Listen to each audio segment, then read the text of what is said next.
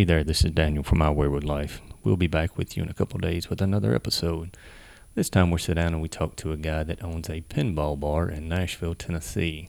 He explains the history of pinball, where it got started, how it got started, and how it's making a comeback across the U.S. Apparently there are leagues and stuff that you can play in. Didn't have any idea about that, but it's kind of cool to learn about. We also have a couple of other guys show up. One of them is my brother-in-law, which is, I think, his biggest patron. He goes there every day, I do believe, and plays pinball and drinks some cold beer, which there's nothing wrong with that. We also have a guy that, if you listen to our previous episode, makes another appearance. We have Tyler Mahan Coe come back and talks about how he enjoys playing pinball and how pinball is tied in with country music, which I never knew that. So y'all stay tuned and enjoy.